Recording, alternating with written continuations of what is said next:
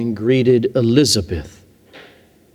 And when Elizabeth heard the greeting of Mary, the baby leaped in her womb. And Elizabeth was filled with the Holy Spirit, and she exclaimed with a loud cry, "Blessed are you among women, and blessed is the fruit of your womb. And why is this granted to me, that the mother of my Lord should come to me? For behold, when the sound of your greeting came to my ears, the baby in my womb leaped for joy. And blessed is she who believed that there would be a fulfillment of what was spoken to her from the Lord." And Mary said, "My soul magnifies the Lord, and my spirit rejoices in God, my Savior. For he has looked on the humble estate of his servant. For behold, from now on, all generations will call me blessed. For he who is mighty has done great things for me, and holy is his name. And his mercy is for those who fear him from generation to generation. He has shown strength with his arm. He has scattered the proud in the thoughts of their hearts. He has brought down the mighty from their thrones and exalted those of humble estate. He has filled the hungry with good things, and the rich he has sent away empty.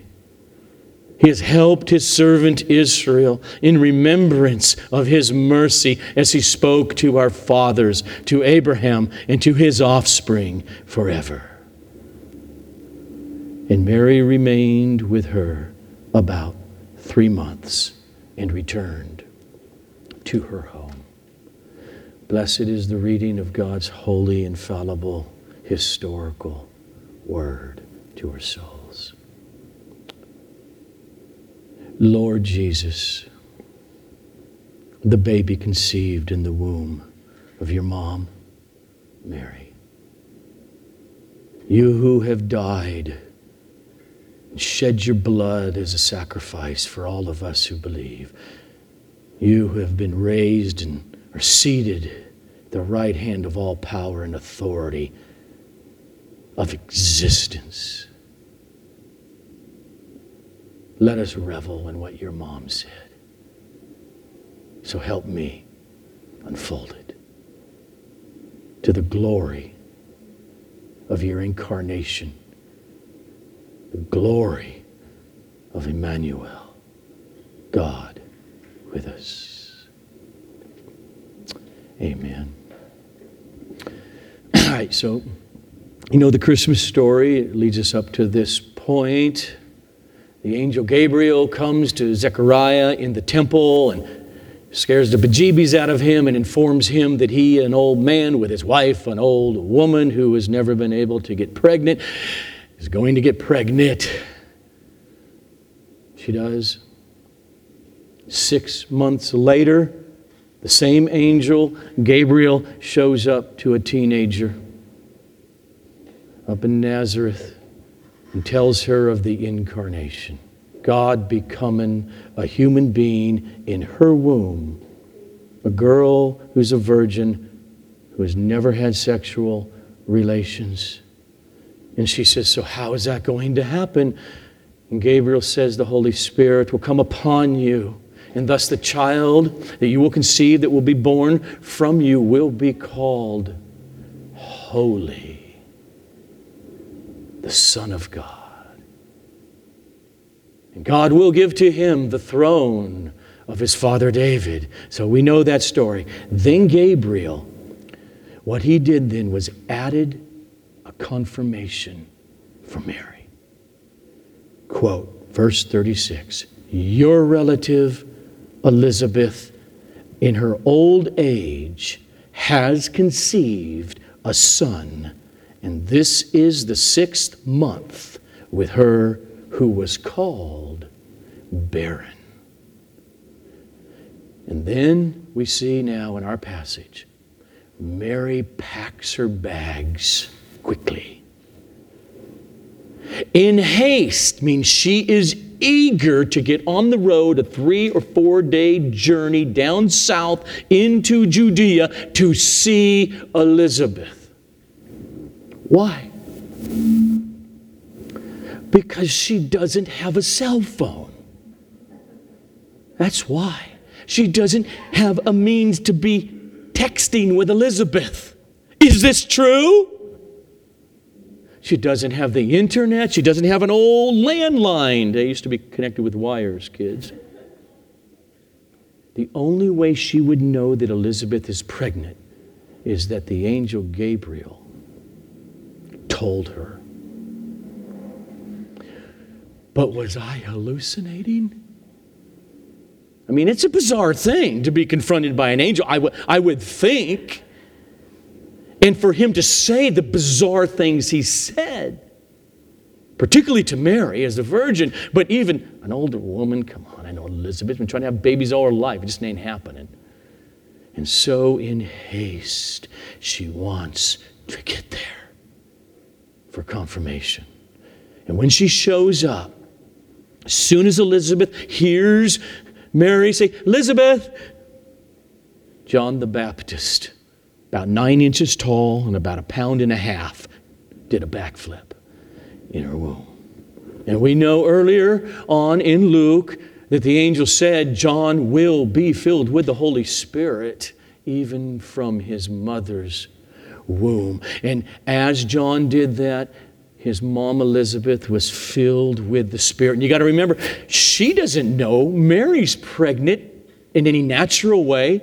I mean, Mary's clearly not showing, but she knows by the Spirit. And we read in verses 42 to 45. And Elizabeth exclaimed with a loud cry, Blessed are you among women, and blessed is the fruit of your womb. And why is this granted to me? That the mother of my Lord should come to me. For behold, when the sound of your greeting came to my ears, the baby in my womb leaped for joy. And blessed is she who believed that there would be a fulfillment of what was spoken to her from the Lord. Again, those stunning words of Elizabeth. She knew by the Holy Spirit, you're the mom of my Lord. Dangerous word, kurios. Greek word in the Greek translation of the Old Testament translates Yahweh, God of creation. And so this here then, Mary's standing there listening to that. This is confirmation that she needed.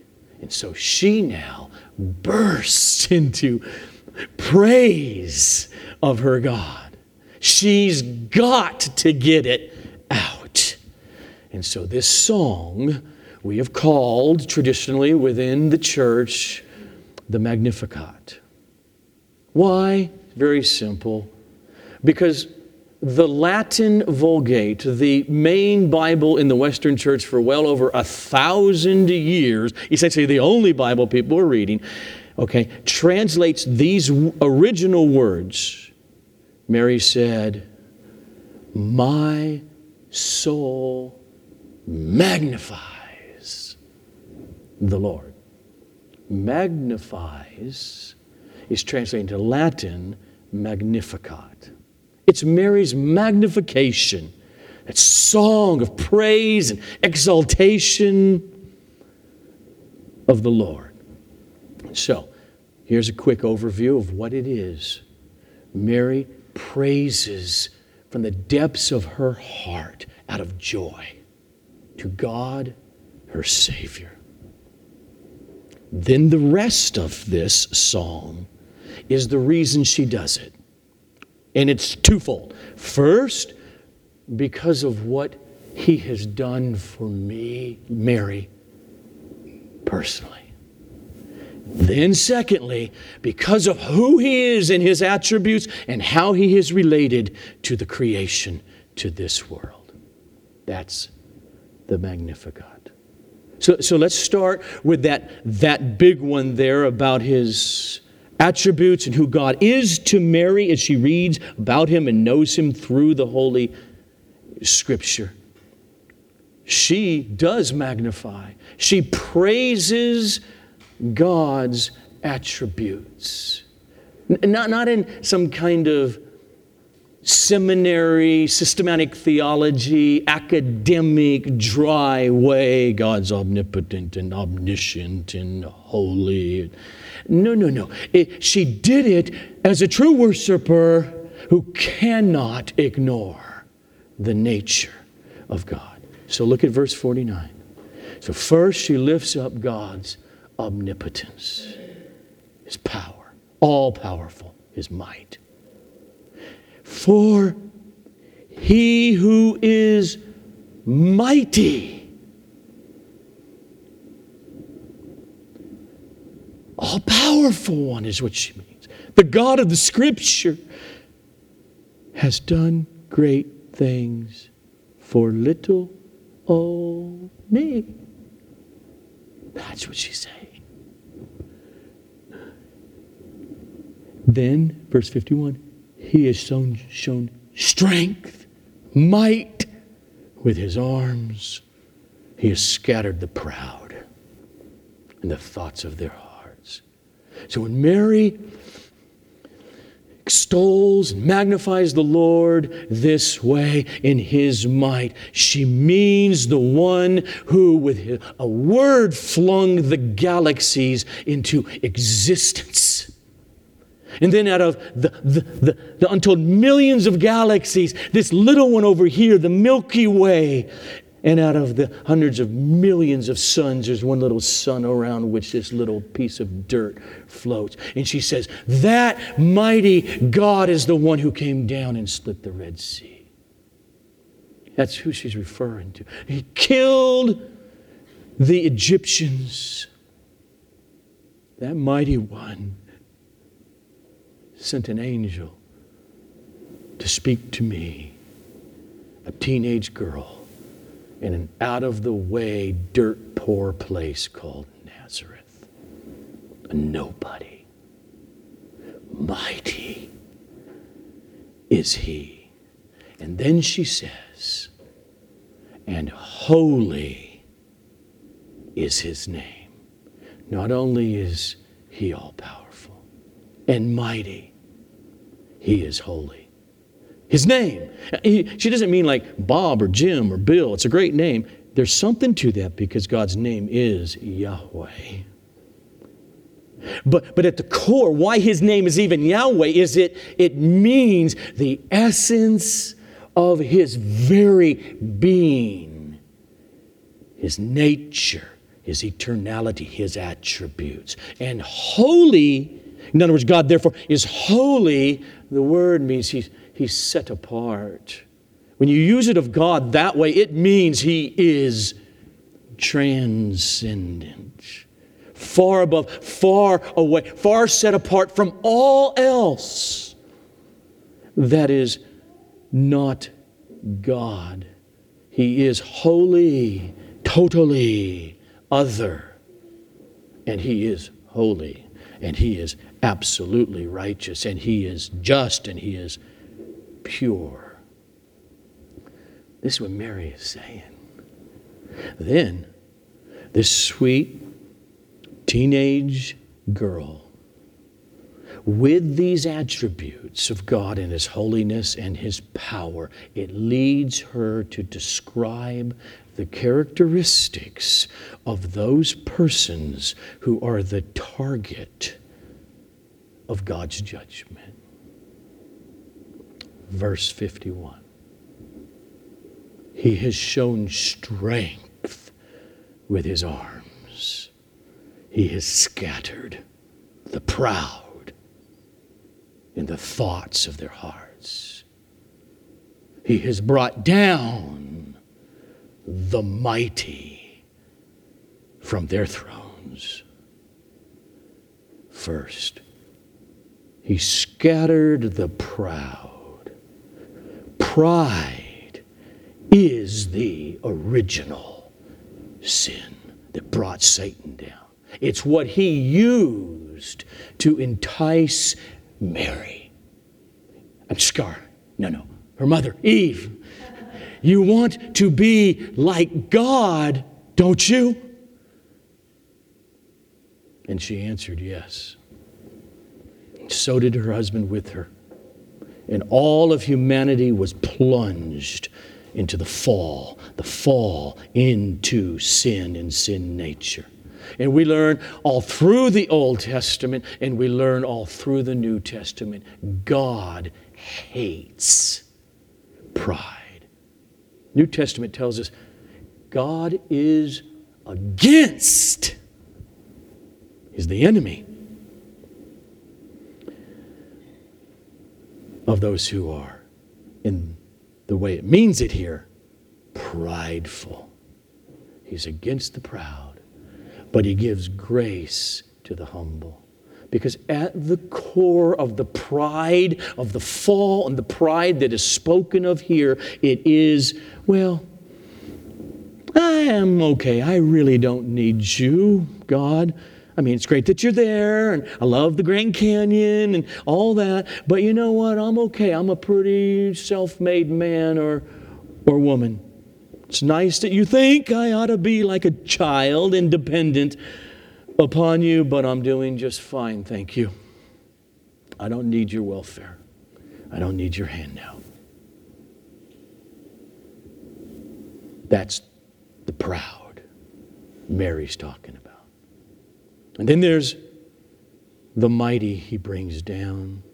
So that Mary wants us to know, don't ever think that because God is mighty and God is great and he is the greatest, he looks around for what are called the great and the elite of society and the rich and the haves and the powerful and the Roman officials, and he shows favoritism towards those.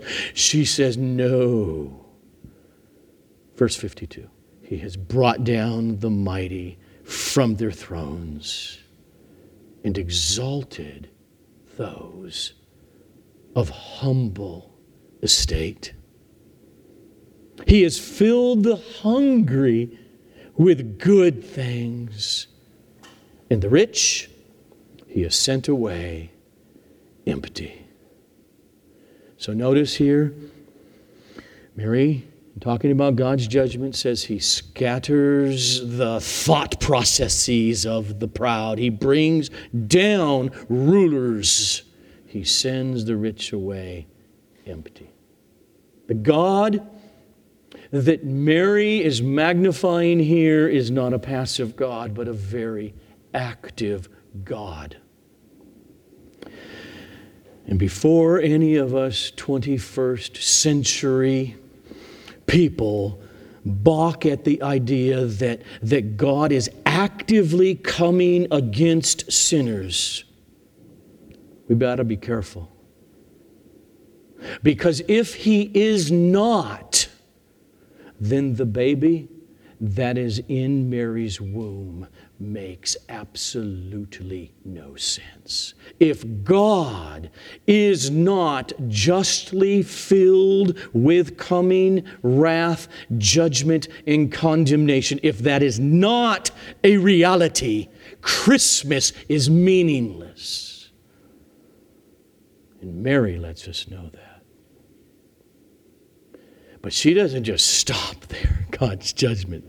This is the glory of the Magnificat, because she goes on after God's power, holiness, judgment, to get to her high point of this song, and that is to magnify God's mercy. Mercy triumphs over judgment here. Verse 50. And his mercy is for those who fear him. from generation to generation. Now, mercy, this word mercy, is almost synonymous with grace in the way it's constantly used, and these words are used. Grace is the favor. He shows favor to you that you don't deserve. He's not paying you anything. You don't deserve anything. Mercy is that grace, but with this added little emphasis, you're in a horrific predicament that when His grace comes, it's merciful. It moves you away from the peril and into the good, positive grace. So if, for instance, judges have mercy at times on the guilty, I'm going to show you mercy. I got great hope, and they just make a declaration and reduce a sentence. It's mercy. Understanding God's mercy is fundamental to being saved by the baby in Mary's womb. For by grace have you been saved through faith. And this is not of yourself. It's a gift. It's a gift. It's given. It's mercy. So now notice we can learn two things right here about God's mercy from what Mary says. The first thing about God's mercy is that it is sovereign mercy. Look at verses 54 and 55.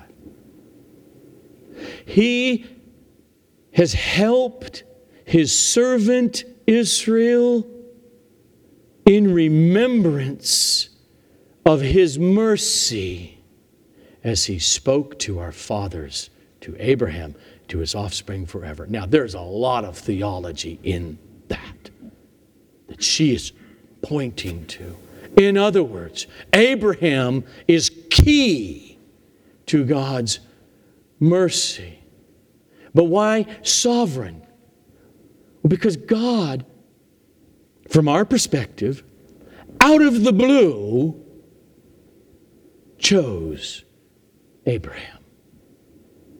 The guy was a pagan, worshipped idols. Family business was idol making. And then God says, I'm choosing you. Why? Why didn't He choose his dad, Terah? Why didn't He choose Bill down the street? Why didn't He choose some guy who already lived in the land of Canaan and save a lot of trouble because He wants to bring Abraham there, people already there? He chose him. And then after choosing Abraham, why did He choose to allow that covenant of mercy, promise, to go through him to His son, Isaac, and not His son, Ishmael? And it was to Isaac. Why through Isaac to his son, Jacob, and not his twin brother, Esau, on down the line? We don't know. Other than this, God did choose Abraham, Isaac, and Jacob. Jacob's name changed to Israel. And He did it because of His sovereign purpose. And when Paul unfolds that for us in the New Testament, he says, if you want to get at any purpose that we can grasp of God, it is this, so that you'll know it is always up to God's sovereign choice. That's his argument in Romans 9, 10, and 11. This mercy is sovereign, which brings to the second thing we know about it, and Mary assumes here. It is a covenant God made. It's a covenant of mercy that God made with Abraham, Isaac, and Jacob. And God, by so doing so, with Abraham, remember that day, get these particular birds and animals. God bound Himself to show mercy to Abraham, Isaac, and Jacob. And there was nothing within Jacob / Israel / the 12 sons and all of their descendants, there was nothing in Israel that was distinct or that stood out as better than the Chinese or the Indians or the Greeks or the Egyptians or those horrific, murderous, barbarian white people up north. Nothing stood out that caused God to choose. God just chose, and He made a promise and bound Himself to it, a covenant with Abraham to bless him, his descendants, and through him to bless all the peoples of the world, all the nations through Abraham. And what was ultimately, we see, being promised was that Abraham, through you, a descendant, would come into the world, and he will shed his blood as the new covenant, which is God's sovereign mercy to save everyone who receives him. And so Mary sings, yes, He has helped His servant Israel in remembrance of His mercy, as He spoke to our fathers, to Abraham, and to his offspring forever. And so, brings us to this crucial question now that Mary causes us to raise, and that is this: who are those persons who are receiving mercy? When you look at Mary's words here, she's very helpful in helping us say, oh, those are the objects of God's mercy, as opposed to others. But I'll go there in a few minutes. First, let's ponder Mary. Look at verse 42. Elizabeth says to Mary, "Blessed are you among women, and blessed is the fruit of your womb." And Mary says in verse 48, "For behold, from now on, all generations will call me blessed." Boy, was she right. I don't know, I might see Christmas lights tonight. I love to see manger scenes. She's a household name. She's blessed. Now, as a Roman Catholic child growing up, I was raised not only to pray to God, I was raised to pray to Mary. To Hail Mary. H-A-I-L.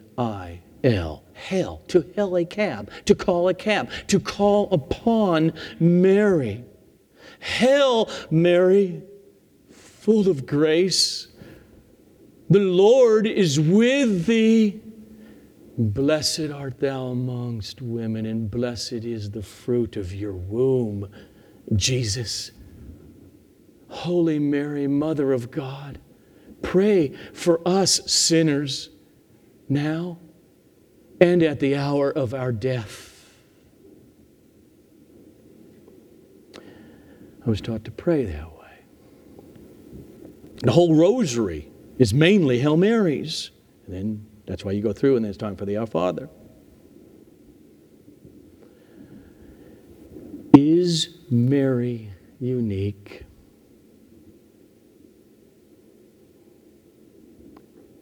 Yes, she is. There is only one person, one human being in all of history who has given birth. to the second person of the Holy Trinity. That's unique. But what has developed over the centuries within the Western church are a number of bad, plain wrong, unbiblical doctrines that exalt Mary as morally unique, and thus who ought to be venerated and prayed to. For instance, the Roman Catholic doctrine, which developed through centuries but actually never became an official doctrine until the year 1854, is the doctrine of the Immaculate Conception. I mean, immaculate, spotless conception of that baby.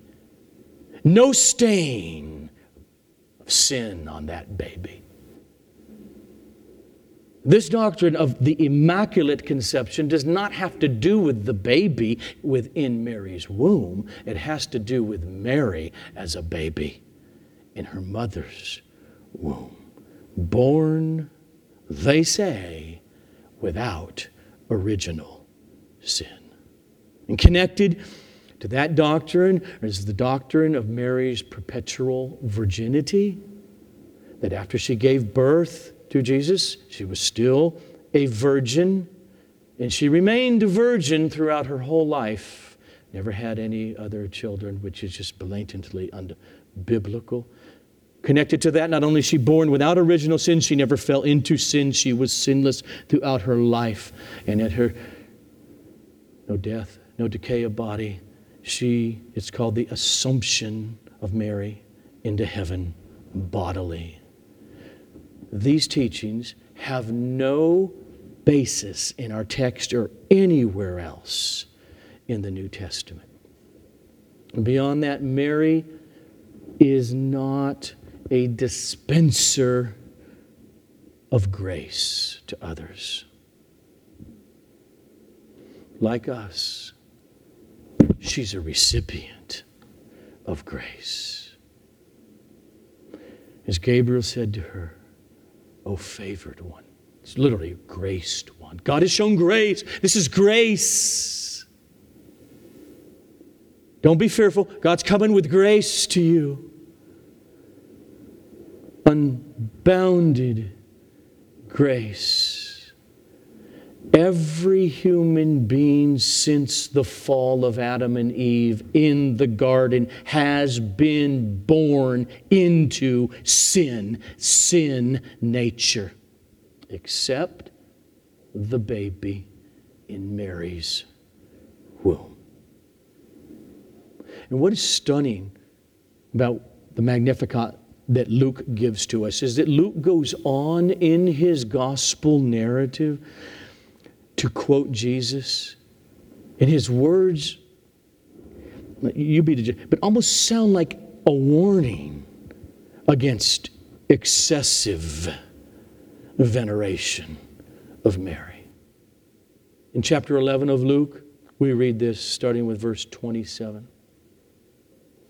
As he, that is Jesus, said these things, a woman in the crowd raised her voice and said to him, "Blessed is the womb that bore you, and the breast at which you nursed." It's Mary. But Jesus said, "Blessed rather are those who hear the word of God and keep it." Or Luke 8:19-21 we read. Then Jesus' mother, it's Mary, and his brothers came to him. But they could not reach Jesus because of the crowd. And he was told, "Hey, Jesus, your mother and your brothers are standing outside desiring to see you." But he answered them, "My mother and my brothers are those who hear the word of God and do it." Okay, now, let me just say this. It is definitely and absolutely true that we should not fail to admire Abraham's faith, or Abel's faith, or David, that sinner's faith. And we certainly should not fail to admire God's sovereign choice of Mary to bear the second person of the Trinity and bring to him true humanity, and to call her blessed as a believer. She's there years later in the upper room on the day of Pentecost. Not only did God incarnate himself in this one and only particular person, but the beauty of God's grace shows itself as Mary deeply exalts from her heart, "My soul magnifies the Lord, and my spirit rejoices in God, my Savior." From sin. What else is she being saved from? She, in this Magnificat, is an example of every person who is an object of God's mercy, like Mary. She and they recognize the sweet truth of their need for God to save them. God's mercy is for everyone who genuinely calls upon him to be saved. Here's Mary, even though she's a sweet Jewish young girl, Bible saturated, she got this truth. God's mercy to me. He's the Savior. Are you under God's mercy? That's the question at Christmas time. Is He your Savior? See, Mary helps us a little further now, because another characteristic she shows us here is that those who are objects of God's mercy, they seek God in His Word. They love Scripture. Mary was permeated with Bible. I'm not going to go read it, but if you turned to 1 Samuel 2, Hannah's prayer, Hannah, the mother of Samuel, who's been barren and can have a child, and pleading, and you go turn to that, you will notice so much similarity between Hannah's prayer and Mary's Magnificat. It's not an accident. She knew it backward and forward. She meditated upon it as a young Jewish girl.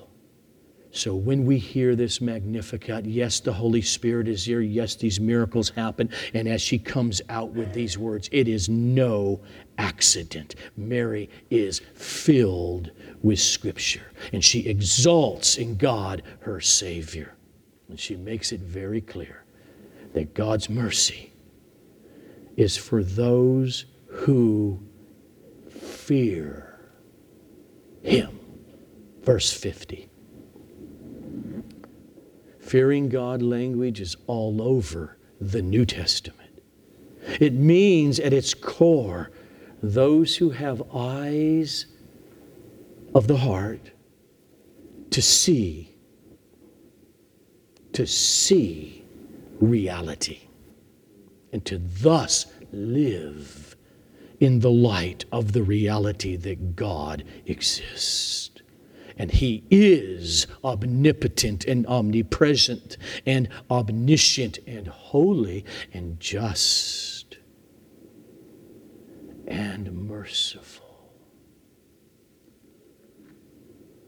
So like Mary, recipients of mercy, they see themselves as lowly, happy slaves.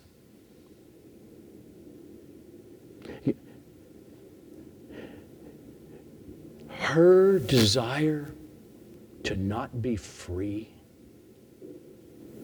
but to be owned by a master, was deep and deeply satisfying. Not an abusive master, the most loving ever. All her needs taken care of. Security unimaginable than living out on the street corner every day trying to find day labor to survive. Verse 48. For he has looked on the humble estate of his slave. That's really what it means. Just slave culture, like most of world history. Doulos, the feminine of doulos, his slave. There's an eye-opening experience of those who receive God's mercy. In the Bible, you see it, and throughout church history, and today we see it. And that is this: the closer they walk with God and have eyes to see through the gospel of Christ by the Holy Spirit, the more in touch they are with their sin. And the more they despise that part of them. It is no argument for believers of woe is you. It is a confirmation that you also will praise God, your Savior. As Paul would later say in Romans 7, wretched man that I am. And he means post new birth. Wretched man that I am. Who will deliver me from this body of death? And he answers it. The baby in Mary's womb will. Thanks be to God through Jesus Christ, my Lord. There is therefore now no condemnation for those who love Him.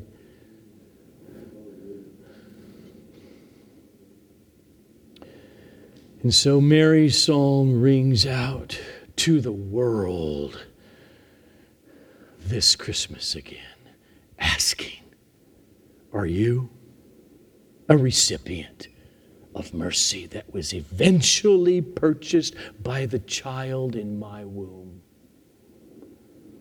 Have you been brought low to see the reality of your true state before God in order to fear Him?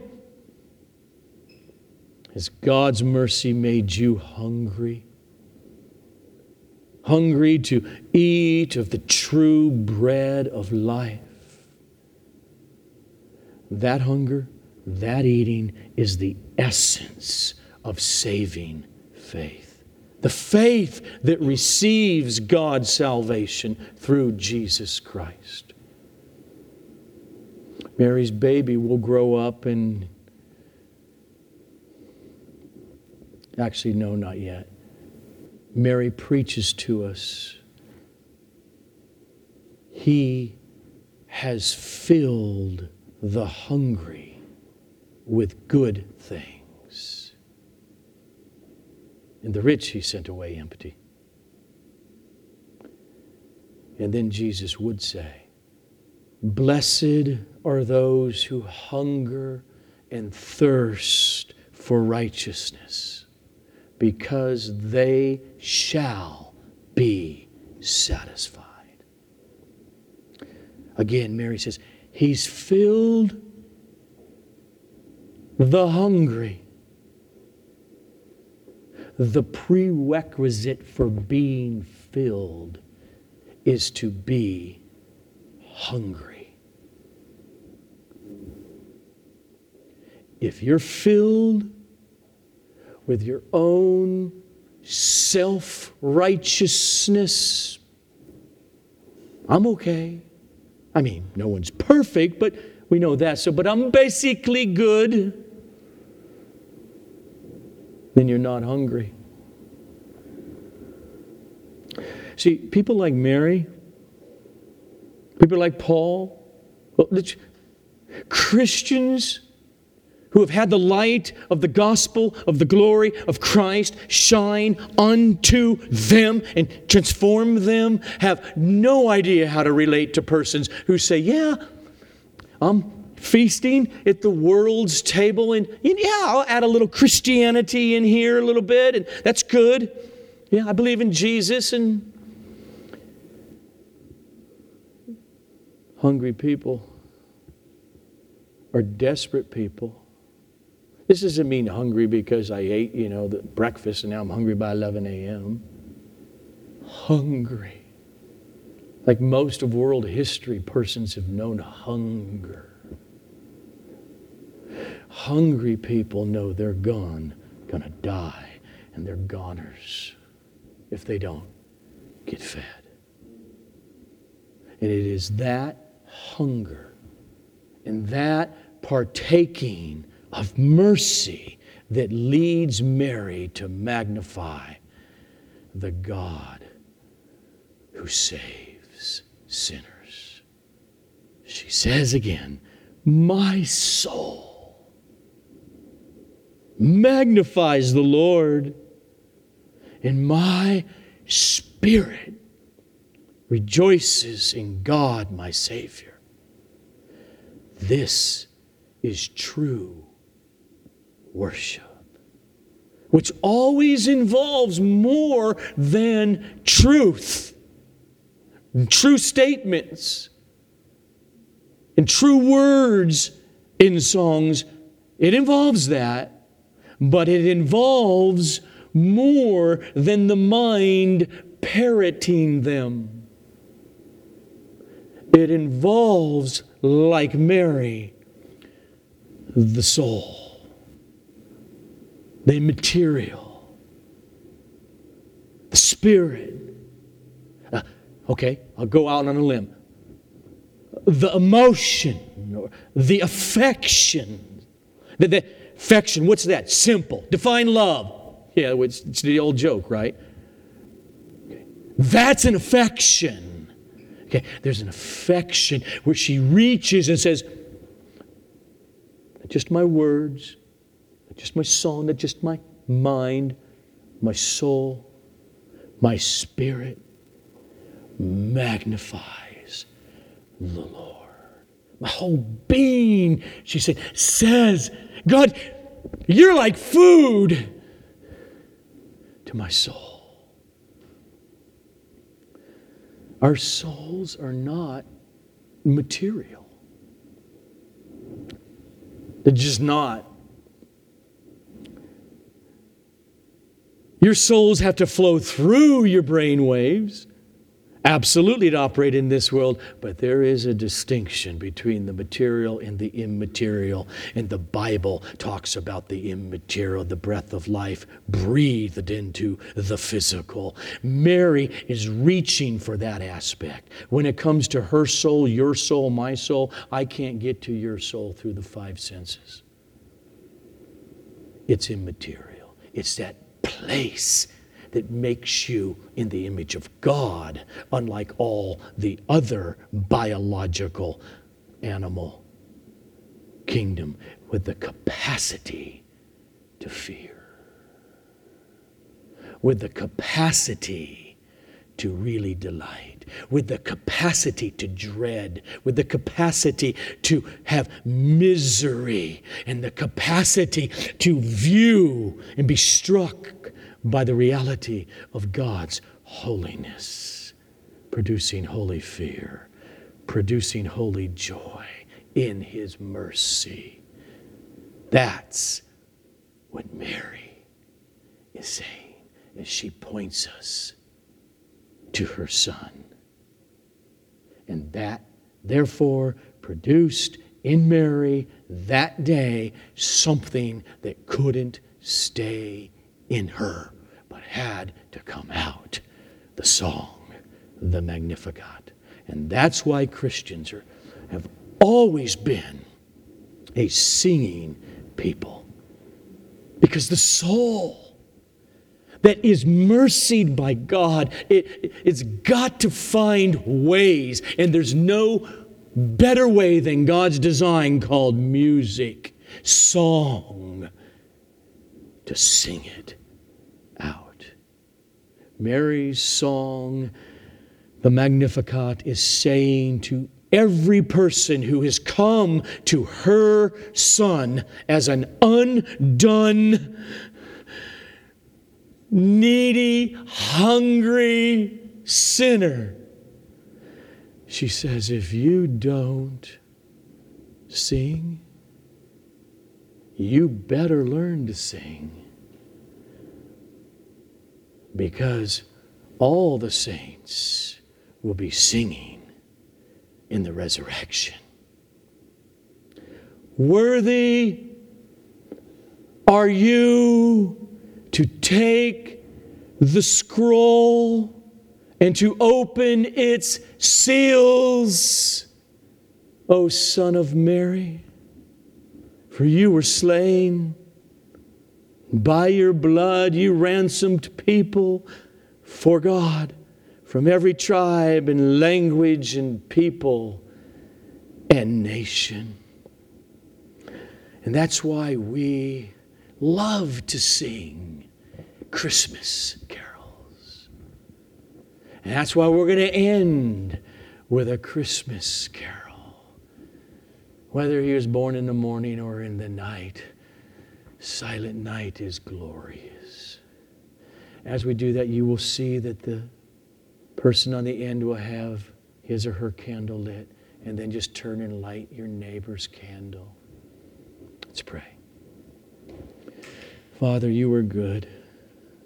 We thank you once again for the tradition in our culture of Christmas, reflecting more deeply than the rest of the year of the incarnation,